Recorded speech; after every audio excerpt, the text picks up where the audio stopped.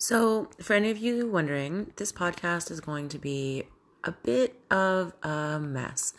There's going to be some spiritual stuff and some Christianity related stuff, but not the way you maybe think. Possibly some Bible studies, definitely some tarot readings, maybe some random ranting. But I don't really have any way of planning any of that because that goes against the grain of my existence. So basically, this podcast is going to be a collection of random stuff that I think people need to hear. There might end up being daily stuff. There might end up being 4 times a day stuff. I don't know. So I really needed to post something so that I could take down the other post, which was my boyfriend talking about history. So in case you're wondering what this podcast is about, it's not about wars. It's not about history.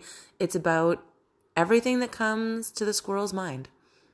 The squirrel being me. Yeah, so should be a good time.